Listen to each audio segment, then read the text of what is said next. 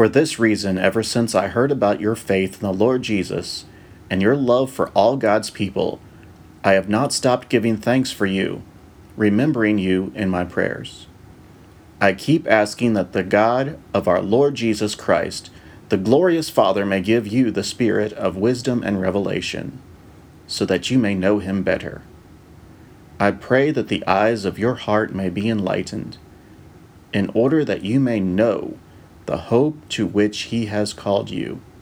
the riches of his glorious inheritance in his holy people, and his incomparably great power for us who believe. That power is the same as the mighty strength he exerted when he raised Christ from the dead, and seated him at his right hand in the heavenly realms, far above all rule, authority, power, and dominion, and every name that is invoked,